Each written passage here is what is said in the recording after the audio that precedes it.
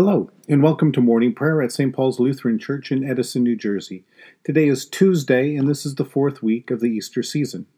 Today, we will complete our reading of the book of Deuteronomy. I pray that through these readings and reflections, we have all learned to trust God's Word a little more deeply and to love God with all our heart, with all our mind, and with all our strength. Please send me a message and let me know how you've grown in faith throughout these past 3 months. We begin our time of prayer in silence.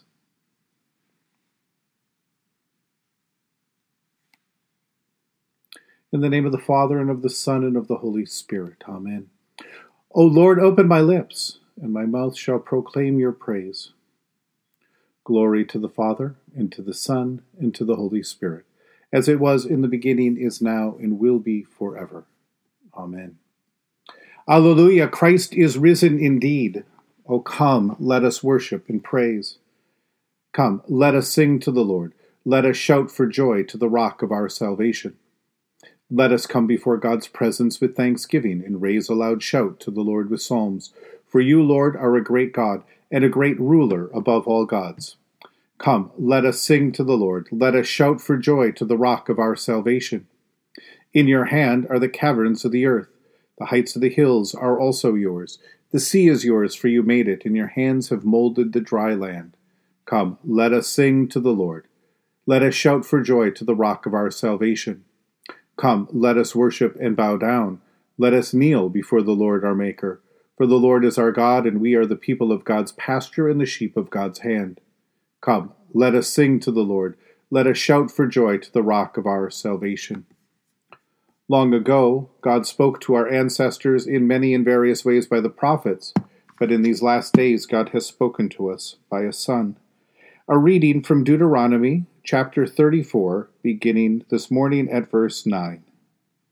Joshua, son of Nun, was full of the spirit of wisdom because Moses had laid his hands on him, and the Israelites obeyed him, doing as the Lord commanded Moses. Never since has there arisen a prophet in Israel like Moses, whom the Lord knew face to face.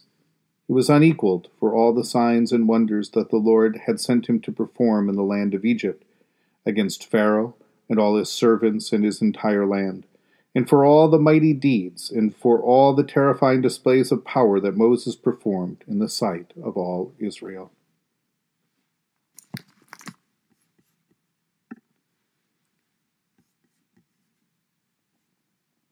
Moses lays his hand on Joshua, and the Spirit of the Lord that had filled Moses now fills Joshua, equipping and empowering him for the work that he will do. There were certain times in our life when a pastor or a bishop or a priest may lay their hands on a person and pray that that person would be filled with the Holy Spirit, so that they might have a share in this work that God has done, and that they might do that work that God has called them to do in a way that has been empowered, that comes straight from God. The first is at baptism, after being baptized into the name of the triune God, and as part now of this new life in God's covenant promises, in Christ's death and resurrection, the pastor lays his hands and prays that the Holy Spirit would be poured out on this newly baptized member, to empower this person to grow into faith and love for God and love for their neighbor, and to live out their calling then as God's child in the world. Our vocation, our calling, is to live by faith and to love the Lord our God with all our heart, with all our soul, with all our mind, and also by observing all that God has commanded to love our neighbor as ourselves. That means that we live in faith and in love as a fully human being, created in the image of God. It is the Spirit that equips us for this ministry to God and to our neighbor. The second time when someone might lay their hands on someone else and pray for the Holy Spirit is at a confirmation, when we are once again renewed in the covenant of baptism. Confirmation, we might look at, or affirmation of baptism, is kind of like the Deuteronomy of baptism. It is the renewal of that covenant, the reviving of that covenant, the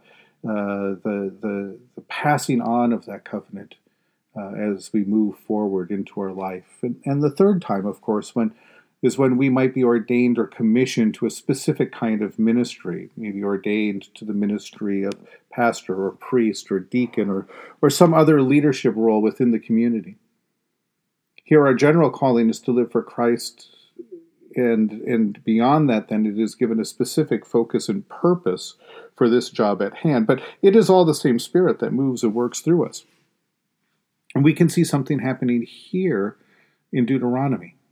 All of Israel has been called to live by faith in the Lord, to love God with all their heart, with all their soul, with all their might, and to love their neighbor by living out the promise and the words of this covenant.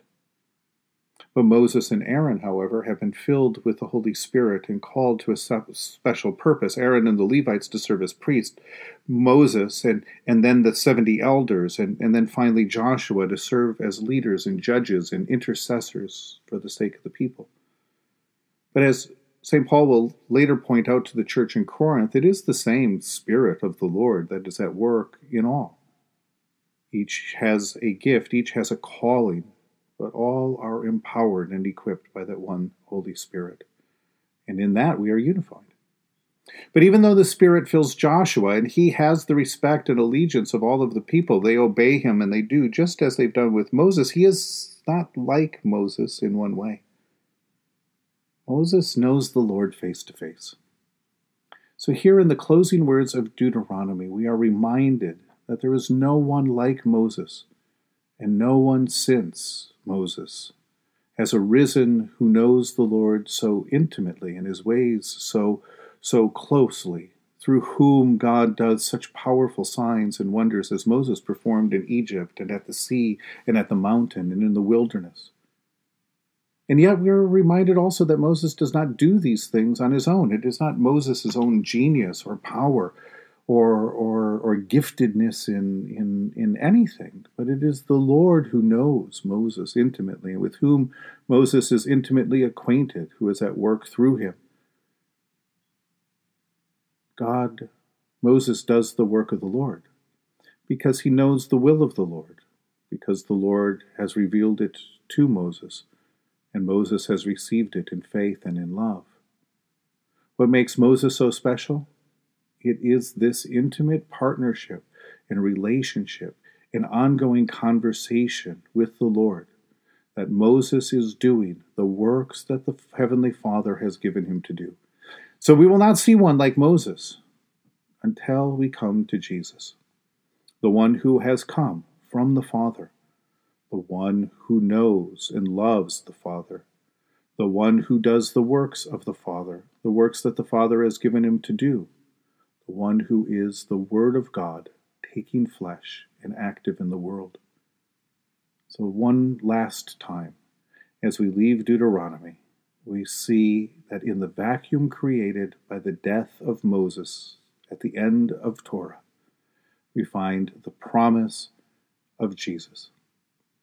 Jesus knows the Lord face to face. Jesus and the Father are one. So we've come to the end of the book of Deuteronomy. I would be curious to hear how these readings over this really extended period of time, more than 80 of these readings that we've done and reflected on together. I would be curious to hear how these readings have strengthened your faith, strengthened and deepened your love for God, or inspired you to live in God's love by loving your neighbor.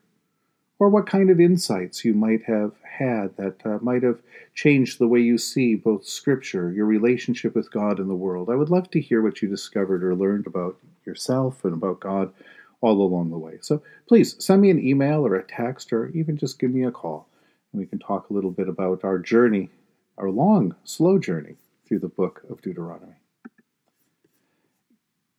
In the tender compassion of our God, the dawn from on high shall break upon us. Blessed are you, Lord, the God of Israel. You have come to your people and set them free. You have raised up for us a mighty Savior, born of the house of your servant David. In the tender compassion of our God, the dawn from on high shall break upon us. Through your holy prophets, you promised of old to save us from our enemies, from the hands of all who hate us, to show mercy to our forebears and to remember your holy covenant. This was the oath you swore to our father Abraham, to set us free from the hands of our enemies, free to worship you without fear holy and righteous before you all the days of our life.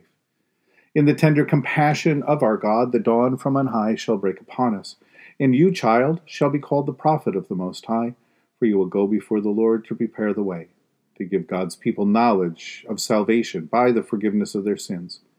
In the tender compassion of our God, the dawn from on high shall break upon us, to shine on those who dwell in darkness and the shadow of death, to guide our feet into the way of peace. In the tender compassion of our God, the dawn from on high shall break upon us. The Lord be with you. Let us pray. Mighty God of mercy, we thank you for the resurrection dawn, bringing the glory of our risen Lord, who makes every day new. Especially we thank you for the sustaining goodness of your creation, for springtime warmth and growth, and for the joy and renewal that we see breaking out all around us. For the new creation in Christ and all gifts of healing and forgiveness, for the communion of faith in your church, and for the gift of relationships with others. For who else, for what else are we thankful today? Merciful God of might, renew this weary world, heal the hurts of all of your children, and bring about your peace for all in Christ Jesus the living Lord. Especially we pray for the Church of Jesus Christ in every land, for the people, the leaders, the ministers of St. Paul's Lutheran Church, for those who govern the nations of the world, especially our president, our Congress, our senators, those who serve as judges and justices, those who have been called to the ministry of governing and leading us in our public life. For people in countries ravaged by strife or warfare, we think particularly of the people of the Ukraine, but we also remember and pray for all refugees, those who have lost homes, those who are mourning, those who have been injured and wounded, those who are caring for them, those who live lives in fear, and those who come to rescue and to help. For all who are working to bring about peace and international harmony, that you would prosper their work and bring peace to this world. For all who strive to save this earth from carelessness and destruction. For who else, for what else do we pray today? Almighty and everlasting God, you have brought us in safety to this new day. Preserve us with your mighty power, that we may not fall into sin, nor be overcome in adversity. In all we do, direct us to the fulfilling of your purpose through Jesus Christ our Lord. Amen. Lord, remember us in your kingdom and teach us to pray. Our Father, who art in heaven, hallowed be thy name. Thy kingdom come, thy will be done on earth as it is in heaven. Give us this day our daily bread, and forgive us our trespasses, as we forgive those who trespass against us. Lead us not into temptation, but deliver us from evil. For thine is the kingdom, and the power, and the glory, forever and ever. Amen.